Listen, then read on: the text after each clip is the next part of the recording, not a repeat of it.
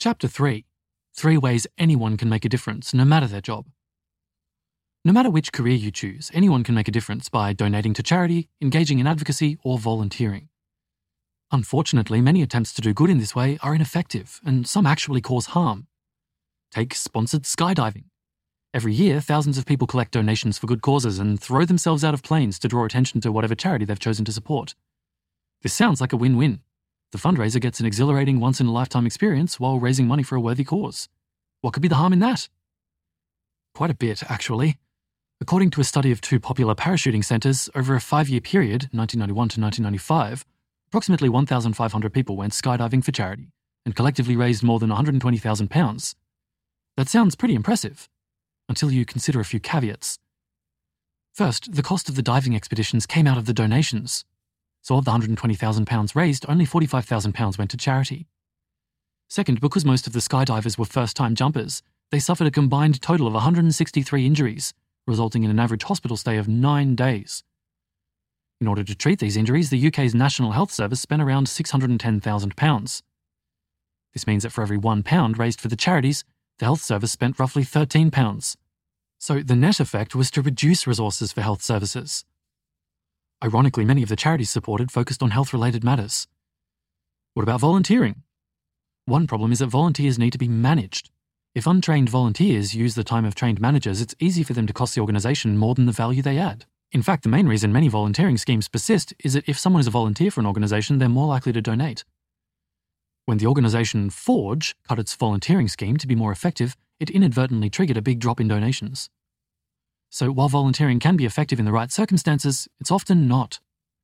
In our research, we found that any college graduate in a rich country can do a huge amount to improve the lives of others, and they can do this without changing jobs or making big sacrifices.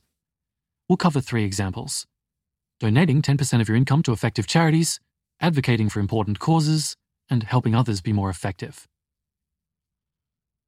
Donating effectively. How can you take whichever job you find the most personally rewarding and do a huge amount of good?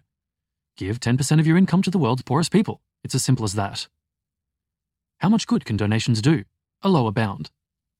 Since 2008, Give Directly has made it possible to give cash directly to the poorest people in East Africa via mobile phone. We don't think this is the most effective way to donate to charity by any means.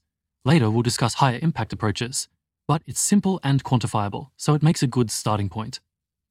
As we saw in Chapter 1, the more money you have, the less additional money will improve your life. For instance, in the US, doubling your income is only associated with about a half-point gain in life satisfaction on a scale of 1 to 10. These surveys have been extended around the world. There are examples in the chart below. So here's a chart with self-reported annual household income from 0 up to 130,000 on the x-axis. On the y-axis, self-reported life satisfaction from 1 to 10. Then we have lines for different countries. So first we have India's line, which is quite low on the income axis, but quite steeply increasing on the life satisfaction axis. Then there's a line for Russia, which begins steeply but starts to level off. That one ends at around $30,000.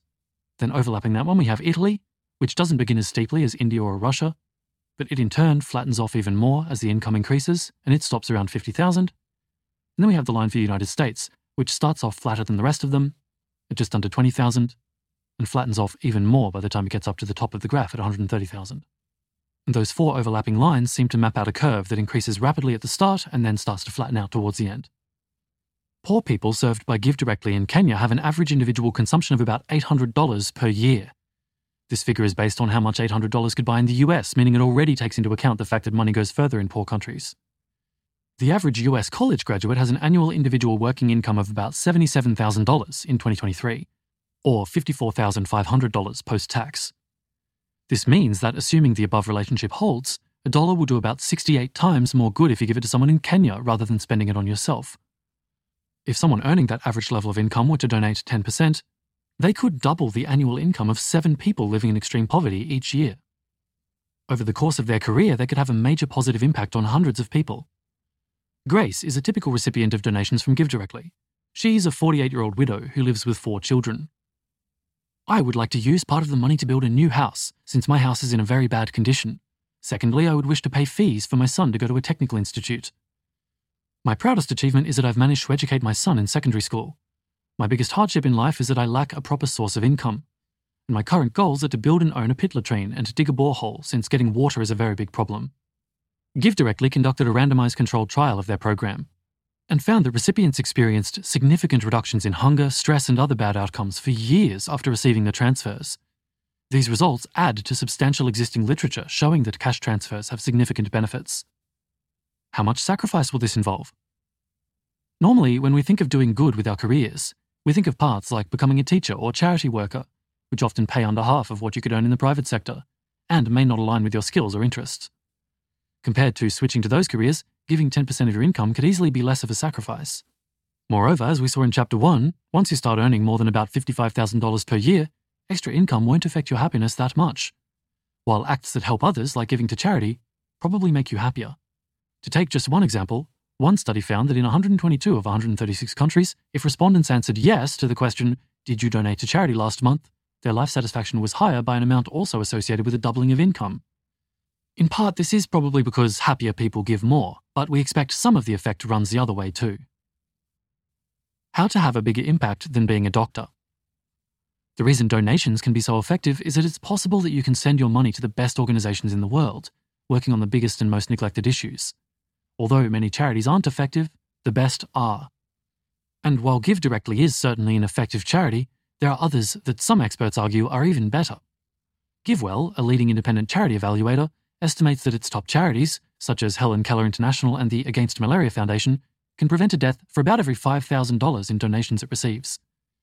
In addition, this provides other benefits that come with the treatment of malaria, such as improved overall quality of life and increased income, which causes further positive ripple effects over time. With a typical US graduate salary, donating 10% of your income to the Against Malaria Foundation could therefore save more than one life every year. These kinds of proven cost-effective health programs offer such a good opportunity to do good that even the most prominent AIDS skeptics have offered few arguments against them. One life saved per year would amount to 40 lives saved over a 40-year career. In the previous chapter, we estimated that a typical doctor in clinical medicine saves 3 lives over their career. So by donating 10% of your income, you could achieve around 10 times as much impact. We've just used the Against Malaria Foundation and GiveDirectly to provide a concrete lower bound on what you can achieve. We actually think there are many charities that are even more effective. Some charities work on issues that seem even higher stakes and more neglected, such as preventing a catastrophic pandemic.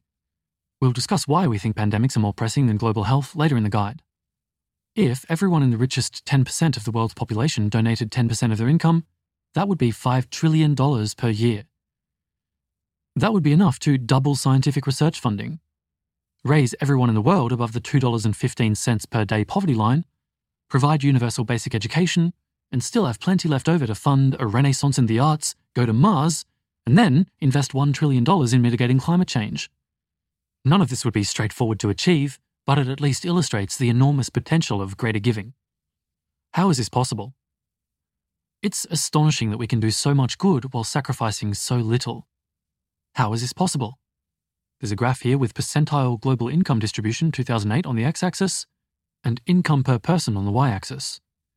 And the line drawn on this stays really close to zero until you get to about the 50th percentile, then it starts to gradually increase, and then it zips up right at the end. It looks like around 50% of the area under the curve is found on the 90th percentile and above. There's an arrow pointing about halfway up that big spike at the end, and it says, "You're here," roughly. Consider one of the most important graphs in economics, the graph of world income. The x-axis shows the percentage of people in the world who earn each level of income, as indicated by the y-axis. Income has been adjusted to indicate how much that specific dollar amount will buy in a person's home country, that is, purchasing power parity. If the world were completely equal, the line would be horizontal. As citizens of countries like the US and the UK, we know we're rich by global standards. We don't usually think of ourselves as the richest people in the world. We're not the bankers, CEOs, or celebrities after all. But actually, if you earn $60,000 per year after taxes and don't have kids, then globally speaking, you are the 1%. These numbers are approximate, but it's still the case that if you're reading this, you're very likely in that big spike on the right of the graph, and perhaps even way off the chart, while almost everyone else in the world is in the flat bit at the bottom that you can hardly even see. There's no reason to be embarrassed by this fact, but it does emphasize how important it is to consider how you can use your good fortune to help others. In a more equal world, we could just focus on helping those around us and making our own lives go well. But it turns out we have an enormous opportunity to help other people with little cost to ourselves, and it would be a terrible shame to squander it. Take action right now.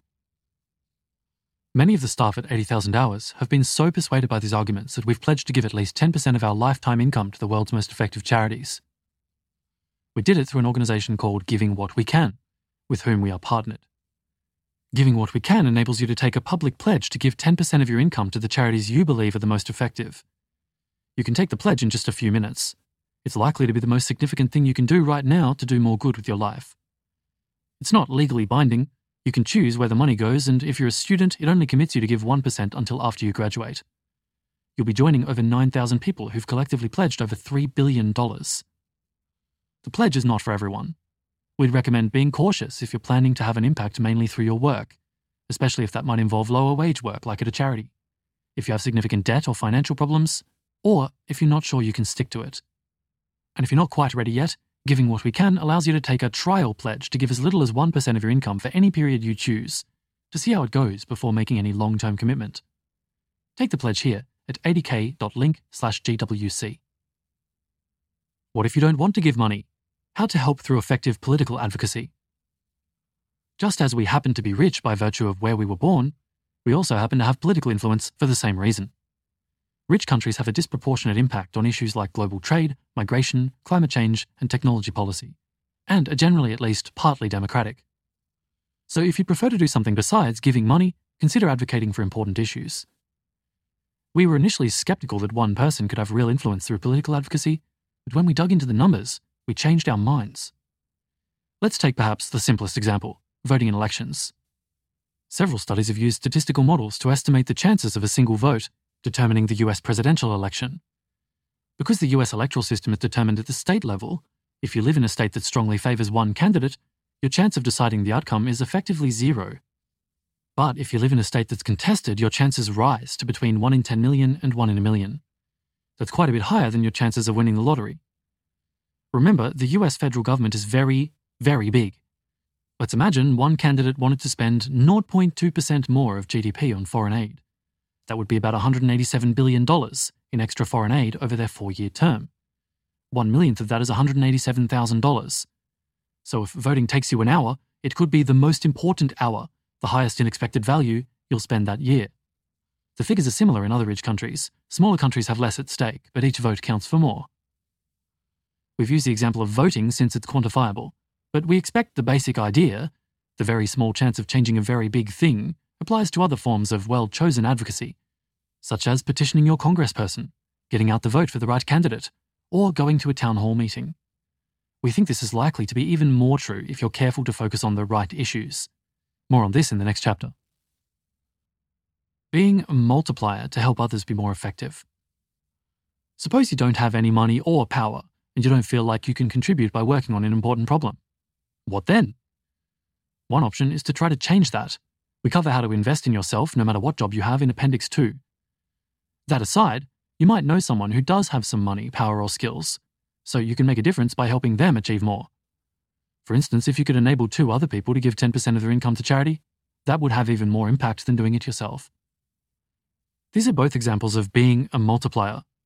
By mobilizing others, it is often possible to do more than you could through just your own efforts. Suppose you've come across a high-impact job, but you're not sure it's a good fit for your skills. If you can tell someone else about the job and they take it, that does as much good as taking it yourself, and in fact more if they're a better fit for it than you. It's often possible to raise more for charity through fundraising than you might be able to donate yourself. Or if you work at a company with a donation matching scheme, you might be able to encourage other employees to use it. What matters is that more good gets done, not that you do it with your own hands. We're reminded of an old, most likely fictional story about a time when President John F. Kennedy visited NASA. Upon meeting a janitor, Kennedy asked him what he was doing. The janitor replied, "Well, Mr. President, I'm helping put a man on the moon." Conclusion. Anyone can make a difference. So, good news. You don't need to throw yourself out of a plane to do good. In fact, there are far easier and safer ways to have an impact that are much more effective. Due to our fortunate positions in the world, there's a lot we can do to make a difference without making significant sacrifices, whatever jobs we end up in. Here are some key ways to make a big positive impact without changing jobs. 1. Give 10% of your income to effective charities. 2. Use your political influence, such as by voting. And 3. Help others have an impact. You might like to consider taking the 10% pledge right now. Or take a moment to consider how else you might be able to make a big impact with little sacrifice. What if you want to make a difference directly through your career? If you can achieve so much with just 10% of your income, then what you could achieve with your entire job over decades could be huge.